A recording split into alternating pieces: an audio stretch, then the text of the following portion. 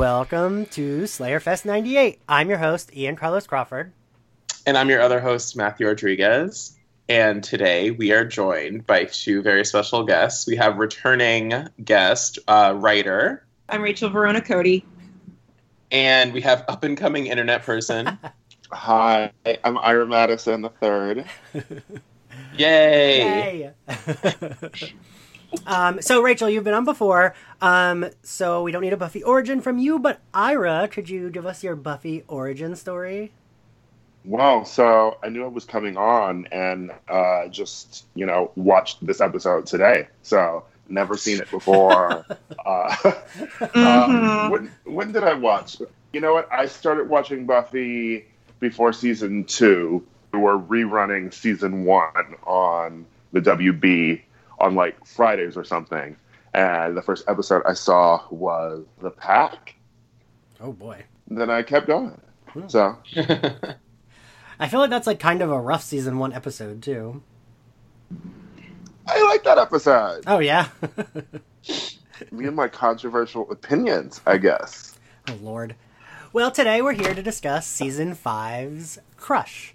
It's like a weird episode in the middle of like all these like intense Glory episodes where like Glory's gonna murder everyone, everything's intense. I feel like it's like a little spike break, which I appreciate. The opening to me, I don't know how you guys almost felt like it could have been a scene from season 3, like post Angel when they're at the Bronze and it's like Oz and Willow and Cordelia and Xander. That's what that reminded me of. When I was watching it, I was at least happy that they decided to go with the continuity and say that the Bronze had to reopen after Olaf. Yeah. I was like, thumbs up for making sure that that is sound. Glossy remodel. Yeah, no, even when they remodeled, I was like, oh, so you decided to kind of be like a little bit more hip? I don't know. That doesn't seem like something that like this little club in Sunnydale would even, that like, it was like a pink new logo or something. It was weird. It also kind of reminded me of season 6 a little bit, just because it's Buffy on the outside, sort of watching her friends, and I don't know. It made me think about the sort of turn in this season. She hasn't met the first Slayer yet. No. Yeah. No, she has. Oh, yes, a little bit. In Restless. She met her, in Restless. Yeah, but she hasn't done the Vision Quest, basically. Right. Right. Yeah. So I guess it doesn't exactly. Yeah. So she hasn't had that like big event yet, but it's, whether there's any continuity there or not, I feel like this is such a, obviously I have very strong feelings about this season. I don't know. I felt like it was a little bit of a gesture to the extent to which there's always going to be a little bit of a chasm between Buffy and her friends, because she has certain responsibilities, certain things weighing on her, certain burdens that they can't possibly, that they can only understand to a certain extent. Yeah. Well, she says later in the episode, and it's kind of interesting what we were talking about, that this episode is kind of a reprieve from Glory, but she also later in the episode, when the train thing happens, she like says that she doesn't want to say, she tells Tara, don't say her name. Yeah. Yeah. They're going through great pains kind of to like be sensitive about it, because we just did get off the episode where like Dawn was cutting herself to find out if she was human. Yes. So like Buffy is like kind of going through this traumatic period, and it's kind of representative of like how I guess a person who is going through this traumatic period would act when they go out with their friends, because she still is kind of closed off from them. Yeah. Sure.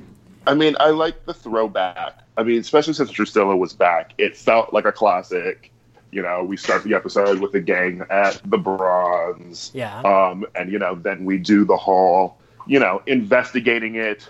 Even though I will say, like, earlier when the series had, more of a procedural element, like, there was, like, the actual, like, oh, let's investigate this and find out what happened. And rewatching this episode, it's like they really could not give a fuck about what happened on that train.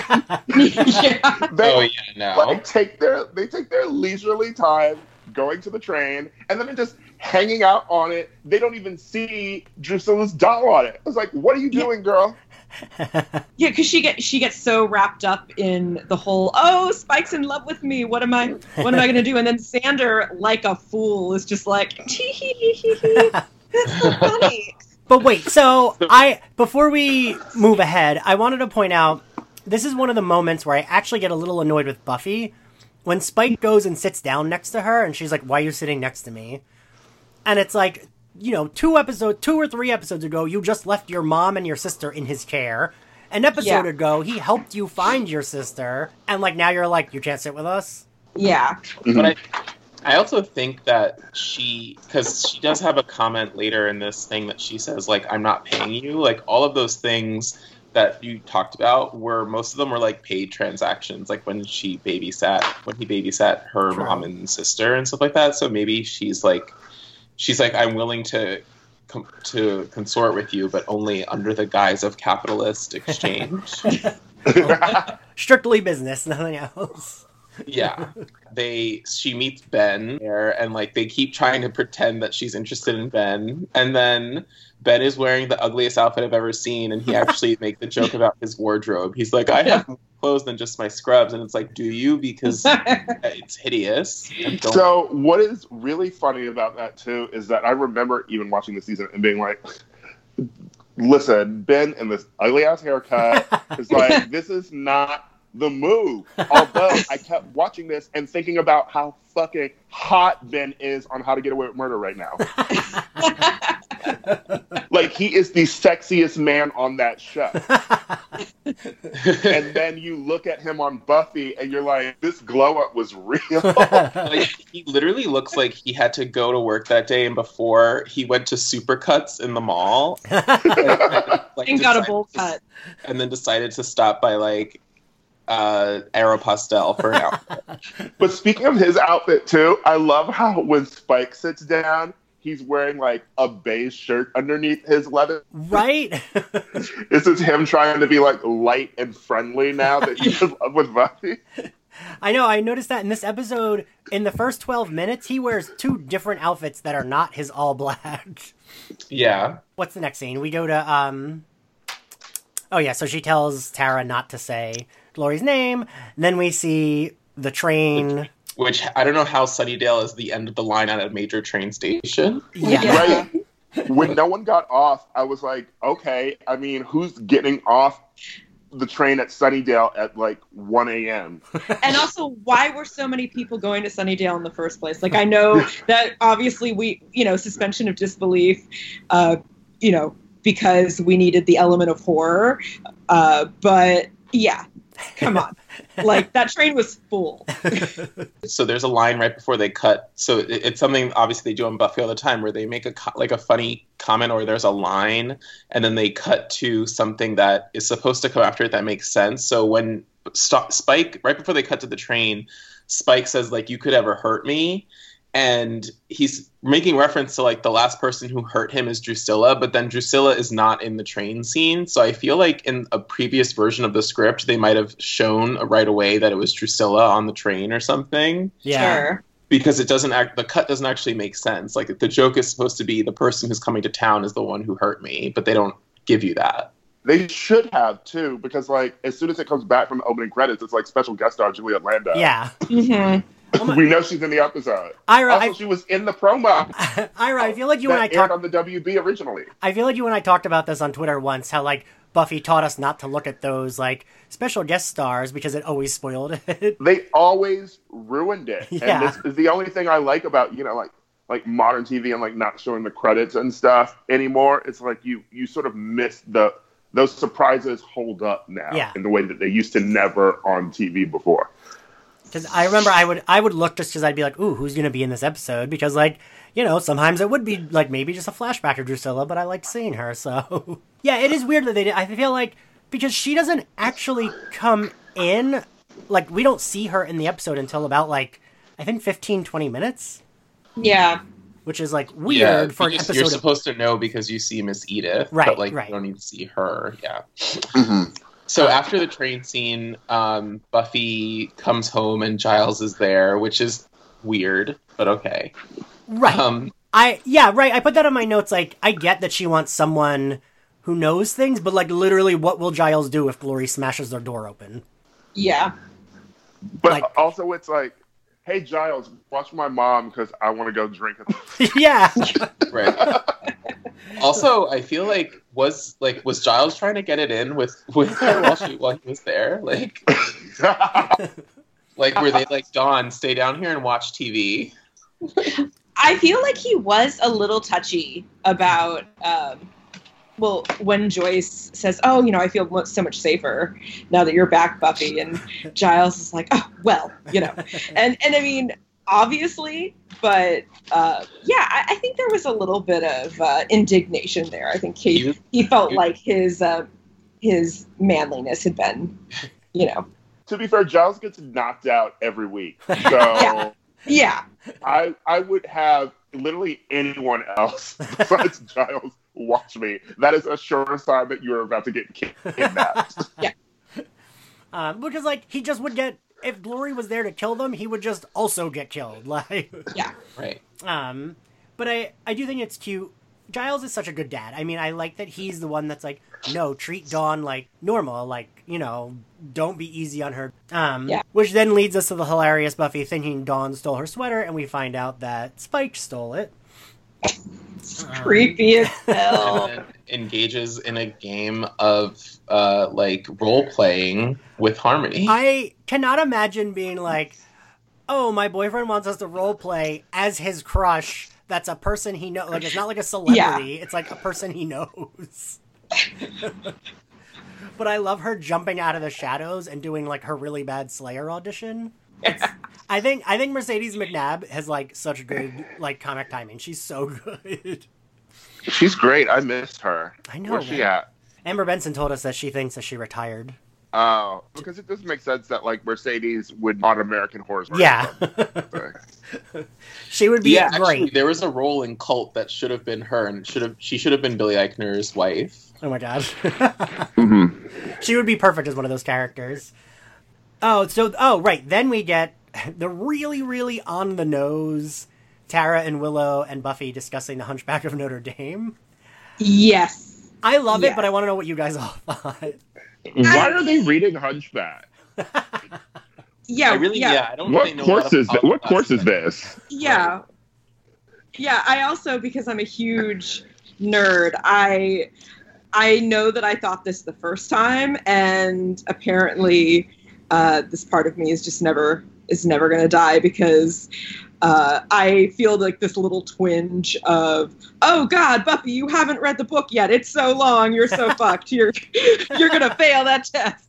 And obviously that's not what's critical here. But I mean, that's me and Mrs. Dalloway back in college. So it felt real.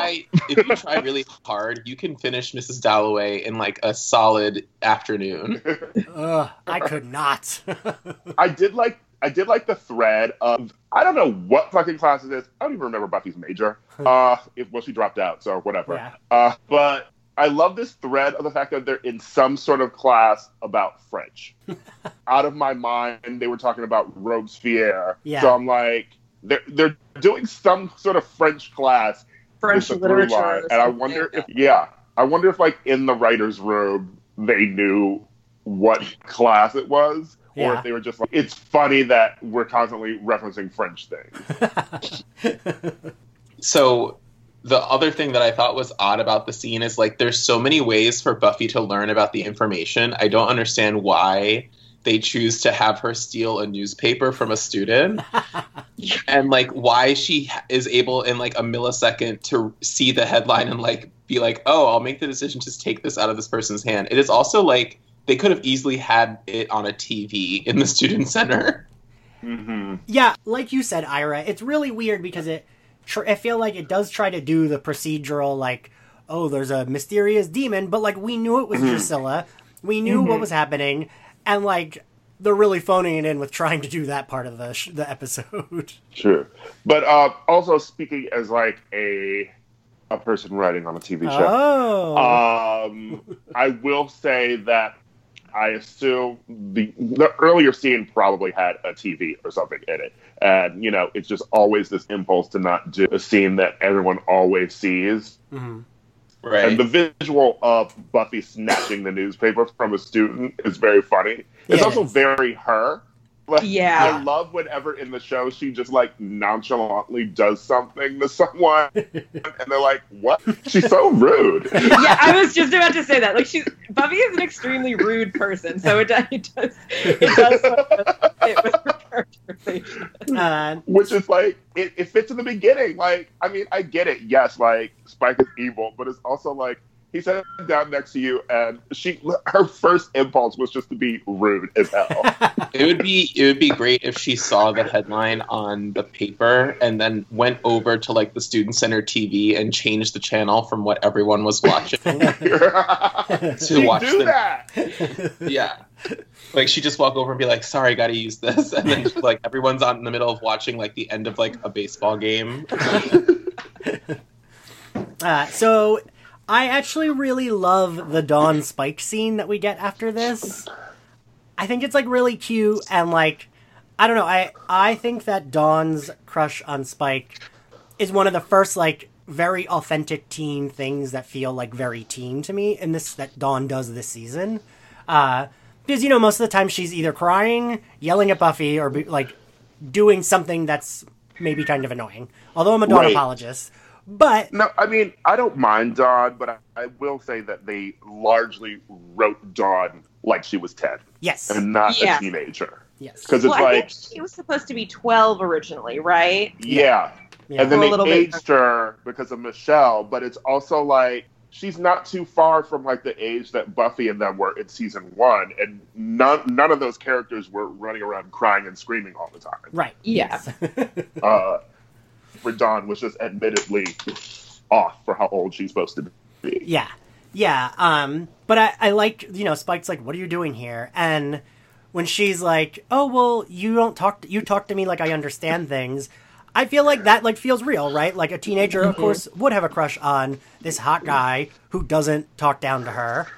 I would have that crush as a teenager / as the 35-year-old I am now. So So one of the things that I catch in this scene is that I feel the Buffy writers are always talking about how early they plant things and how far away they know. And this always feels like they're setting up the fact that he's eventually going to get his soul.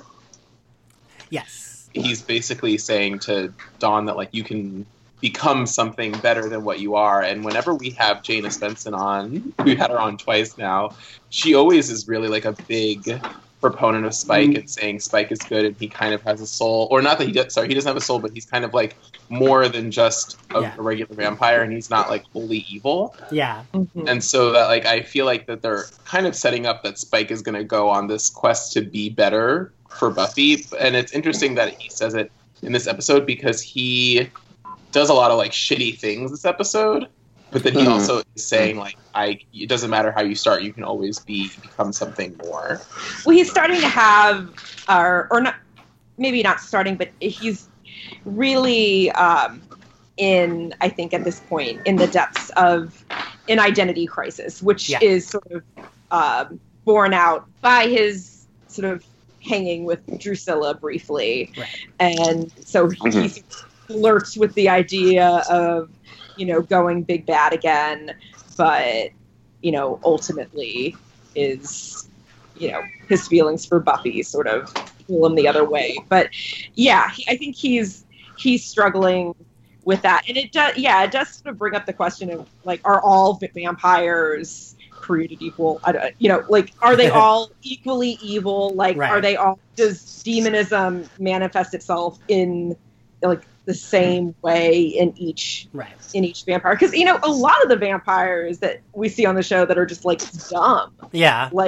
There's obviously, we know that some are more powerful than others, have more emotional intelligence than others too. Mm-hmm. I feel a lot of them are dumb because they were just SoCal teenagers who were turned. True. They're just 16-year-old SoCal. But also they're so young too. Yeah. It's you could see any of those random extras being smarter if they live as long as Spike and Good point, Angel yeah. and Giselle. You know, like these are people who have survived as vampires since like the 1600s. So I feel like, yeah, the demon evolves. You know, it's probably also easier for people like that because the bloodlust probably isn't strong initially. You know, if you spent centuries just like sort of killing people, like it could get boring. You know, it's easier. It's maybe easier to be more malleable, I guess, for Spike than say if a new vampire got a chip in their head. You know, That's true. Yeah. And did you all think the 16 candles pose was on purpose? yes, Okay. I was like, am I reading too much into this? I feel like this has to be on purpose. yeah. Because I mean, of course I did, but I like loved that. I like forgot. I hadn't rewatched this episode in a while. Also, a thing that I had forgotten. I forgot. I think I thought that Spike and Harmony broke up in Fool for Love when she's like, "You're just gonna go get beat up by the Slayer. You're not actually gonna kill her." And she's like, "You're so sensitive. Don't come crying back to me." Because we don't see her again until this episode. It is weird, Yeah. right? I mean, it's sort of a thing where it's like, if they were writing it, they were probably just like, no one's going to assume that we can just do it. Yeah, that's and no true. one will question it, you know? Instead of writing, because what they would have had to do that is like either write a scene in the beginning of this that explains that she's still there, Yeah. which is taking up screen time, or Just pay have the it. actors to be in another episode to show them back together. So And with that budget, they don't want to do that. certainly not. I was surprised that they dressed up that little basement at this time. I was like, oh, a new set. And I do really like, so we just talked about this. I talked about this before, but like Buffy, immediately when Joyce says that Dawn didn't come home, the first person she goes to is Spike. And I'm like, see, you just said he couldn't sit with you. And again, we're doing this. But I do love Dawn and Buffy's conversation because I like when Dawn is insightful because we don't get that often, right? Mm-hmm.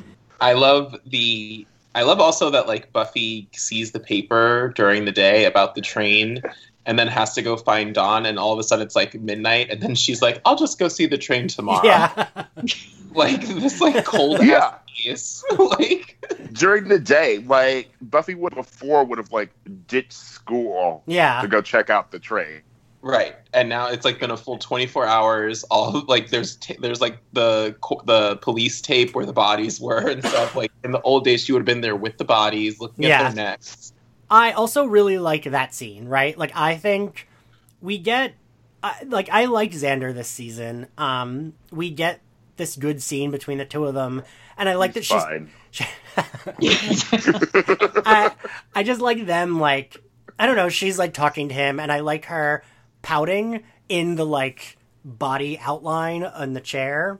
Yes. was very funny. Yes, that was a great moment. That's like a very Buffy moment for me. Yeah. Like, Again, just like she's kind of self-absorbed. So yeah, she is gonna sit down in this chair where somebody was brutally murdered and just be like, me, my feelings, my problems. And of course, Xander's going to be jealous that a teenage girl does not have a crush on him. Right. Yeah.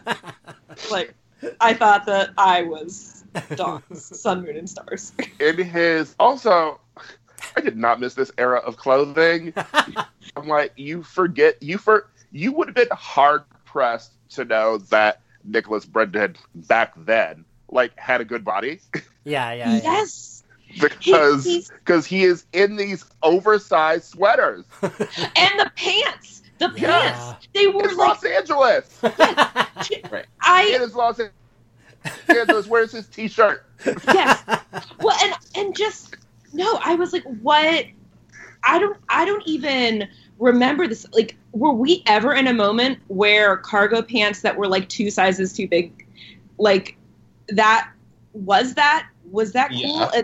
I Yeah. also Yeah. I do. Yeah. it was, Okay, sadly. okay, maybe on my side of things in terms of the sartorial stuff, I do very viscerally remember the whole like lingerie top as like Yeah. top moment. Like Buffy is wearing that like red number, and I was like, oh god, college. I would have worn that to like so many frat parties. Like If you yeah. Google like early 2000s red carpets and just look at like what celebrities were wearing to red carpets between the years 2001 and 2004, it's like dark. It's a dark moment in American history.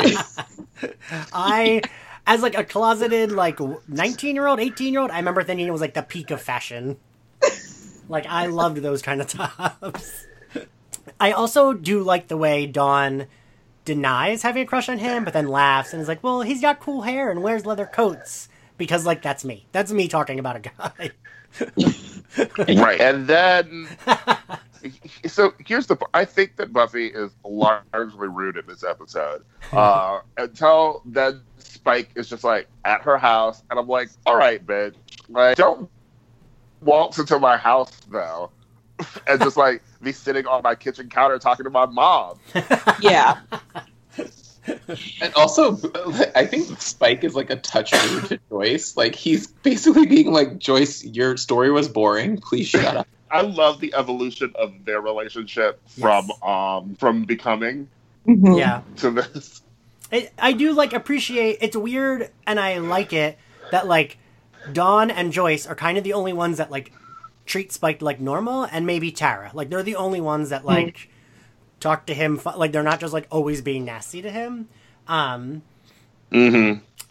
Yeah. Xander is always being nasty to him, but Xander's an asshole. It's because... And he's jealous. Yes. And he's completely jealous. He's jealous of, I mean, especially like any guy with supernatural ability. I think Xander is immediately going to be just fussy around him. Right. Which one of you has the cat?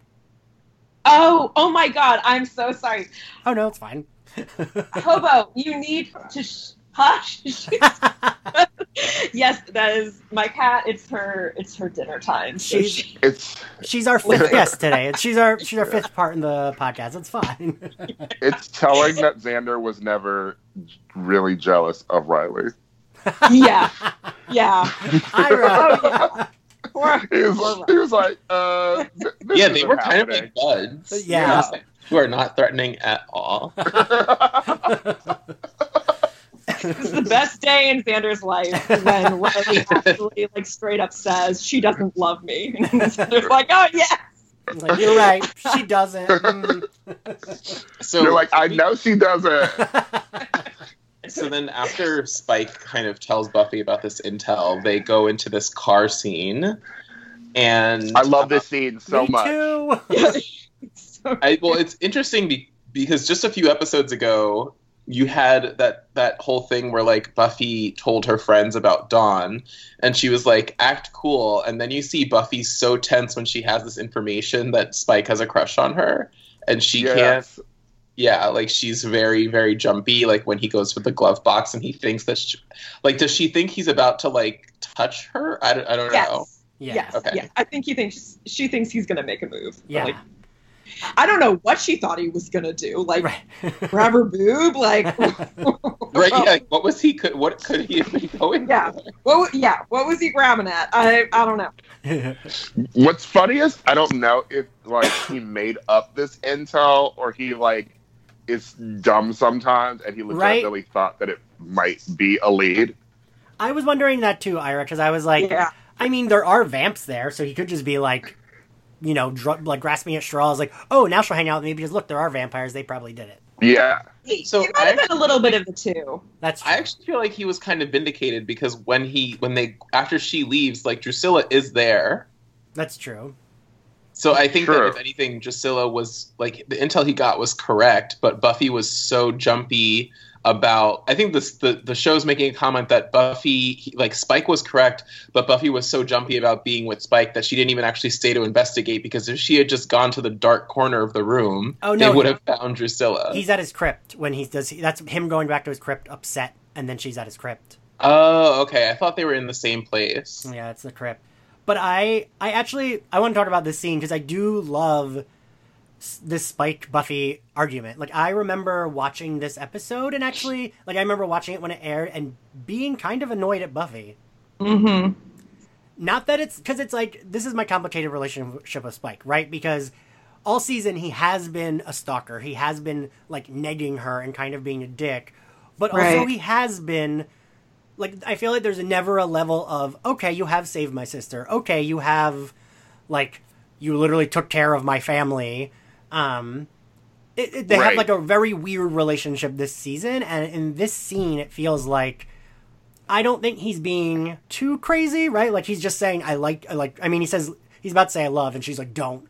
But I know he's sniffing her sweater and stuff, but like, Elio did that too, and everybody found it hot and called me by your name. Yeah.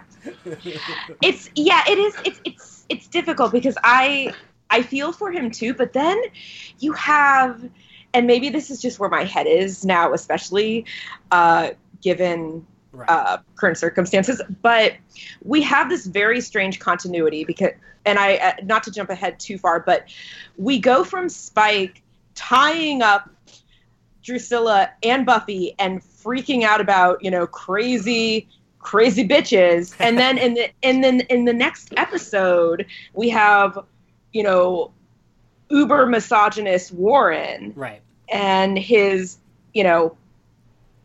love bot, and so there is this sort of toxic white masculinity. Yeah, it's almost kind of predicting the rise of like incel culture, because like Spike is just someone who like had one negative interaction with Buffy, and then he meets Warren, who's a total incel. Yes, and like Warren drags him into that world where like Spike doesn't need to be. Mm-hmm. But part of it too is, and I mean, this is a whole other conversation, but it's like when you talk about revisiting Buffy, and we talk about it as a feminist show, and then we look at the context, Joss Whedon, and what we know about him, and what we just know about straight white men in general, I largely feel like when you look back on a lot of Spike scenes, I don't think that they think that Spike is as misogynistic as he comes off. Because there's scenes in this where it's sort of like, yes, he's cute, and yes, you're sort of supposed to be on his side, but yes, how quickly he turns to like, you crazy bitches, and then how easily they integrate him back into the gang. And even jumping ahead, like season 6, when he goes to get his soul, I always hate how that season ends with him being like, I'm going to get that bitch what she deserves. It's like, I don't ever think that they realize how misogynistically they're writing Spike. Well, then, and there's also kind of like overt and subtle, because they're like, I think a lot of what you hit on is like kind of even like the overt misogyny. And then there's also like, Spike fulfills this idea that we get a lot in like depictions of straight male longing, that like if you want someone long enough and you just play the long game, that you'll get them. And it's like, that's basically Xander. No, from Buffy several times. Well, and also, when you hear no, you should be like, okay, she's not interested. But like they kind of do this wish fulfillment thing that straight men get so often, where it's like, well, if I just want her hard enough, like I will eventually get her. I mean, also that something that really made me queasy, that I'm sure I totally overlooked the first time I watched this episode, was when Joyce, when she said, "Did he, Buffy? Did you lead him on?" And that grossed me out so much. And I'll just be like really frank. The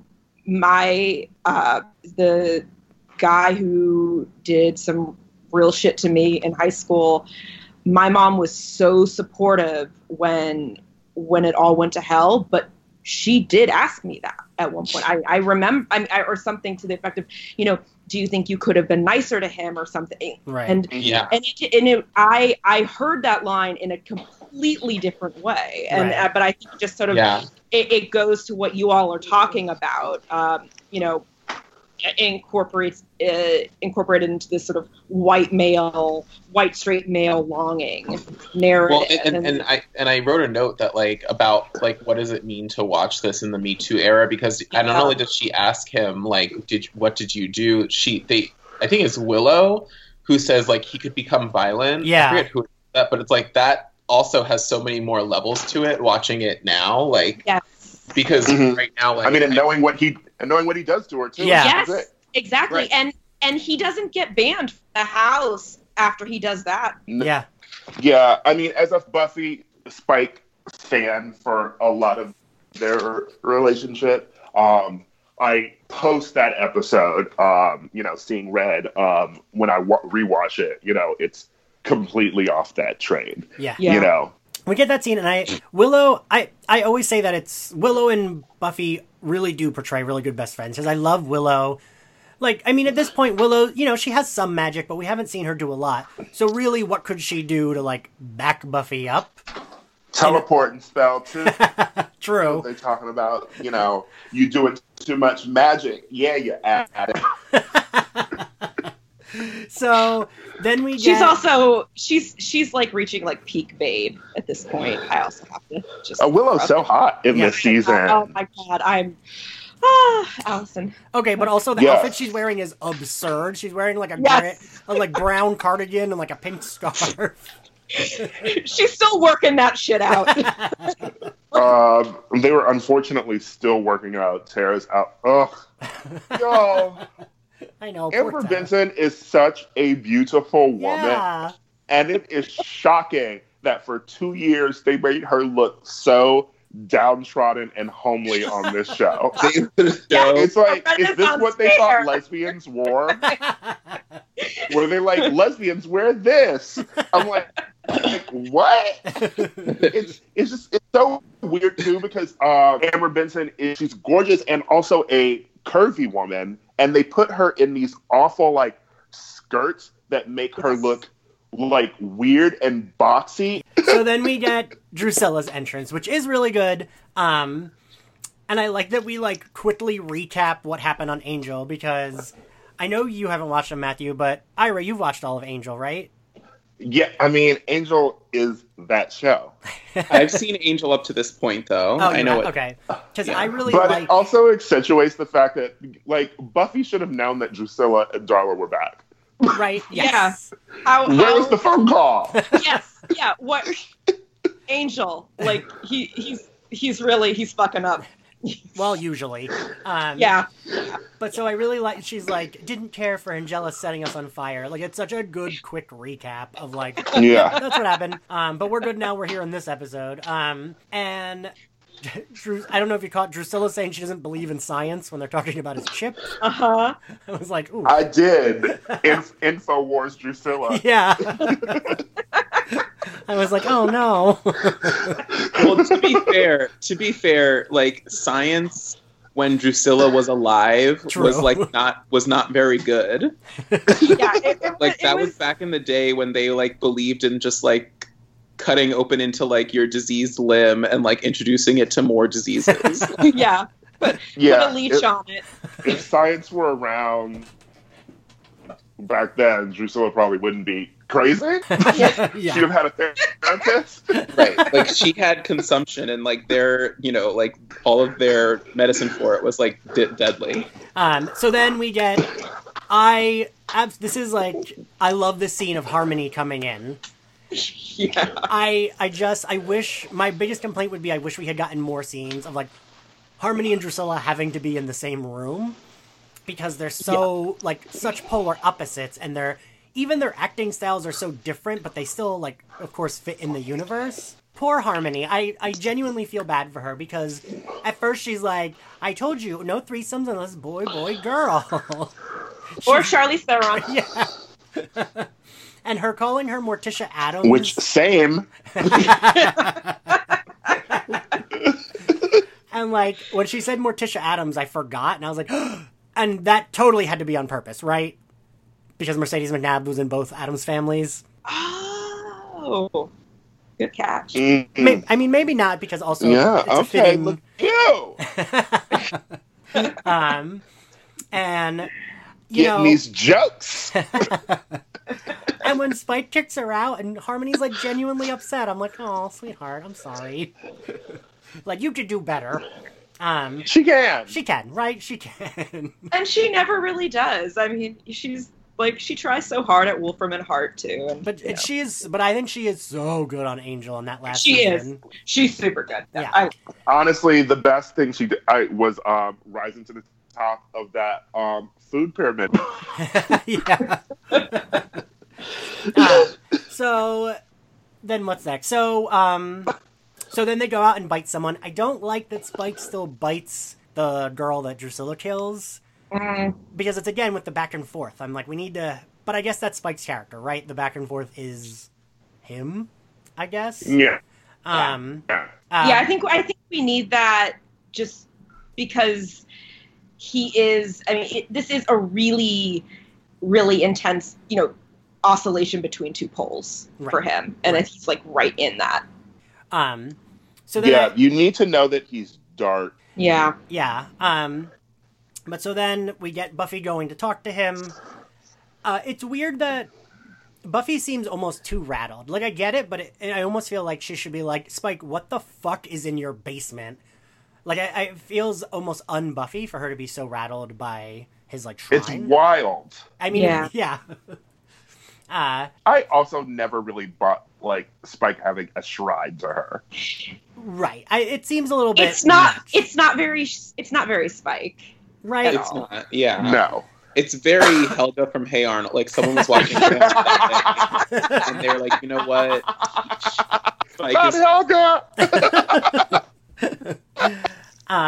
So then we get, Spike, Drusilla shocks Buffy because she can, and then Spike shocks her, ties them both up. And I do really like the scene of him kind of like, because this is the Spike that I feel like makes most sense, where he's like, I don't have a soul, I love you, so I'm gonna tie you up and make you watch me kill my ex, so that way I love you. Like, that fits more with his character, right?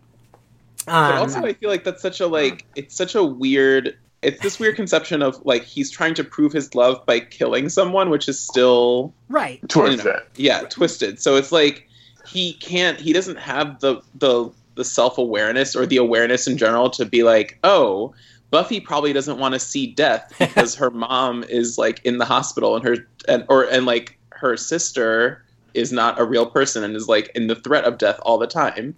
Yeah. So maybe I should plant a tree and bring life. Also, it's like symptomatic. Clearly, like they have season 5. James Marsters is very popular. Yeah. And so they're like, Spike's on the show. And, if you're breaking story for Spike and trying to write an arc for him, he's really, at this point, sort of like a character who shouldn't be there anymore. Right. Like, he really sort of should have nothing to do with the show anymore. Or at least lead up to this and have, like, something big and he exits. But it's like, how he gets so dark here and creepy, and then we go into the Buffy bot stuff, and then he's like still around in the finale, and they have that sweet moment in the gift. I love this season, but they were just like all over the place with this arc, and a lot of it smells of we keep Spike on the show because he's popular, even though realistically it makes sense for us to write him out of this show. Right. Mm-hmm. I honestly feel like half of his dialogue in this scene, you could play Mad Libs and take things that are on like an incel Reddit and put it into what he says, and it would like halfway fit. Because half of his dialogue is like, what in the bleeding hell? Like, why won't you people love me? Like, why don't you want to be with, like, it's like just all the same kind of like sentiment. Yeah. And I like Drusilla saying she knew that he loved Buffy before he knew. I like that we get those, because in those Angel episodes, I don't think we really get a lot of that Drusilla. And I like seeing, like, for me, I wish we could have gotten... She's full on crazy. Yes. Enchantress in the Angel episodes. Yeah. Yes. But this is more, like, coherent, but also, like, psychic, and, and then later on, she almost uses the same thing she used on Kendra on Buffy, right? But so then as Spike's grandstanding about women being crazy, quote unquote, Harmony comes in and shoots him with a fucking bow and arrow, and I love it. And he's just like, oh, you. And I love her saying, I gave you the best bunch of months of my life. Like, not even a full year, but she's like freaking out about it. I love it. Yeah, and then so, they have the fight, and Drusilla gets loose. And I actually never realized it, but right, I think that's what she's trying to do, the hypnotize thing, when she, grabs Buffy's neck. And Spike saves her. It's fun seeing them fighting, because you never really get to see Drusilla fight. Largely, when she's been on the show, she was never at full vampire strength. I mean, I still have feelings about that hypnotizing Kendra and killing her. I'm like, whatever, bitch. Kendra's a vampire slayer. I don't think it would have happened that quick. Otherwise, Buffy would have died just as quickly in this episode. That's true. You're not wrong. And I actually put that in my notes. Is this the first time we've actually seen Drusilla and Buffy, fight? I think it is, right? Yeah, I think maybe she just... Yeah, because she wants to fight Buffy in Becoming, but, Spike knocks her out. Yeah. And so then, Drusilla leaves... And this is, one of those things, right? I'm like, Buffy should be staking everyone in that room. And she very easily could. So it's weird that she doesn't, she lets Drusilla go, she lets Harmony go, and then punches Spike. We also did not talk about what I would like to call Harmony's last stand, where, because this is her last episode in the series, and they kind of bring her to her ultimate kind of self-actualization, where she's... is able to finally be independent. She's finally able to be independent of Cordelia and Spike, and she just walks out a better woman. I love Buffy just rolling her eyes at it. Buffy's completely fucking over all of it. When do we see Harmony again? Season back up on Angel. I think it's season 2. Shit, it might be. I think it is season 2 because I think it's right after this episode. Literally, you see her 3 weeks later on Angel. Yes, because Cordelia calls Willow and they have that funny conversation where she's like, oh, I just thought she was a big lesbian. And then Cordelia pauses and is like, oh, that's great for you. Yeah. Oh, yeah, that's right. So many characters get better when they go to Angel. Sorry. I think Harmony's great on Angel. So then... How did we all feel about the very end? The disinvitation spell, for me, it felt earned, but I still felt bad. It felt earned. Like you said, I could see why she didn't stake Spike or Harmony. Because, she knows Harmony, and she's also like, this bitch. And I feel like, her sort of code with these vampires, she sort of knows, she wouldn't just stake Spike. Right. It sort of is a leap that she doesn't kill him, but whatever. Yeah. I don't see why she doesn't go after Drusilla, though. And I don't know why, next episode is the gang being like, where's Drusilla? Yeah. Rachel, what did you think of that end? I guess I also think it's earned. But yeah, it's just their relationship, I feel like in this episode is just so especially incoherent the way that we've discussed. I do think that that Buffy is a little bit unsure of how she feels about Spike. I don't know if that uncertainty is the extent to which there's romance there. I think that she probably is more flattered than she would want to admit that he's into her, even though she's arguing that, she's repulsed. But, there is something that draws Spike to Slayers, and there is something that draws Buffy to vampires. So, so it does make sense to me that she wouldn't kill him. I feel like I just wanted more meditation on why she didn't kill him. Yes. Yeah. Either in this episode or the next one. Right, maybe there's a scene between her and Willow where she's talking about, well, he did help Dawn and my mom, so that's why I didn't kill him. That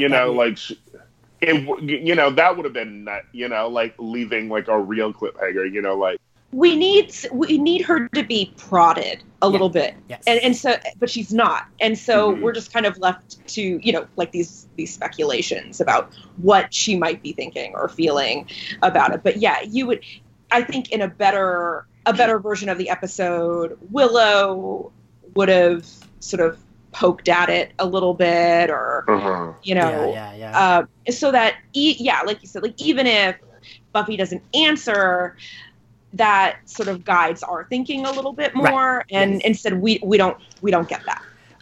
Okay, and so we know he goes full stalker next episode. So right. Because and then the next episode, it's not even that much, right? It's just like, oh, he's there again. She's annoyed at him. I remember seeing the trailer. I love the WB trailers. Yes. I remember the one after this was you see them at a party, and she's like, "What are you doing here?" And then you see someone throwing Spike through a window, and you're supposed to assume that it's Buffy from the trailer, but we've learned that it's April. Okay, so now we're at the end. Favorite outfit, Rachel? Favorite outfit? Oh, shit, I did not expect that question. I really did like that. I did like the cashmere blue sweater. All right. But I do have to say, because it just brought me back. The red lingerie top It's so good. Yeah, it is. I mean, even though that's my favorite too. Yeah, I like that look of Buffy in the cave is just so gothic and iconic in that outfit. It's perfect. Yeah, it is. It is. And yes, I do. I agree. I think there's like a total sort of gothic thing going on with it, with the black and the red, and then it works really well when she begins fighting with Drusilla. Like together as a pair, they're really aesthetically that is just really awesome and gorgeous. But yes, I like it in spite of myself, in spite of what I want to feel. Okay. But I was way too into that look to be able to deny the truth. All right, so Ira, you're also the same.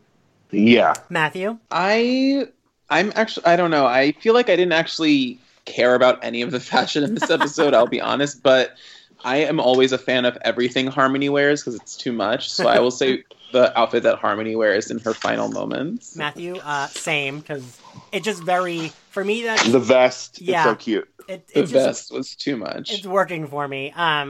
Favorite scene, Ira? My favorite scene is the change moment. The only chance you had with me was when I was unconscious line is great. Rachel? Yeah, I think that whole scene. I love Drusilla and Buffy fighting. I just think that I love seeing Drusilla be a badass and Buffy fighting while she's in chains. And then I think there is the sexy kitten voice leading to the only chance you had it with me. I'm pretty much with Ira on this. All right, Matthew? I am going to say that it's not. I'm going to say my favorite scene is the one where where Spike, is talking to them all, but not for good reasons. Just because I think it's the meatiest kind of scene in this episode. A lot happening, but a lot of it is very bad. I think for me, it's a tie between that scene, just as I liked all the stuff going on, like same, or the date going to the vampire nest. Yes, because I like that scene. I think everyone's doing great acting. Okay, great. It's such a good scene, right? And great for the episode, Ira. I love this episode, but I think it's like a B+. Okay, Rachel. Yeah, I'd say B/B+. Okay, Matthew. I'm gonna say B. All right, I'm going to actually go with a B, too. Thank you both for joining us. Thank you, everyone, for listening. If you'd like Thank you for having me. If you'd like to follow SlayerFest98 on Twitter, we are at SlayerFestX98. Don't forget to subscribe to us and rate us. We are on iTunes, Stitcher, Google Play, and SoundCloud. And if you want to follow Matthew on Twitter, he is at Matthew Rodriguez, 1 T, a G, and a Z. And if you want to follow Ian, he's on Twitter at IanXCarlos. Ira, where can they find you? At Ira. And Rachel? At R Verona Cody, VORONACOTE. All right, cool. Thank you guys, and thank you everyone for listening. Bye. Bye, y'all.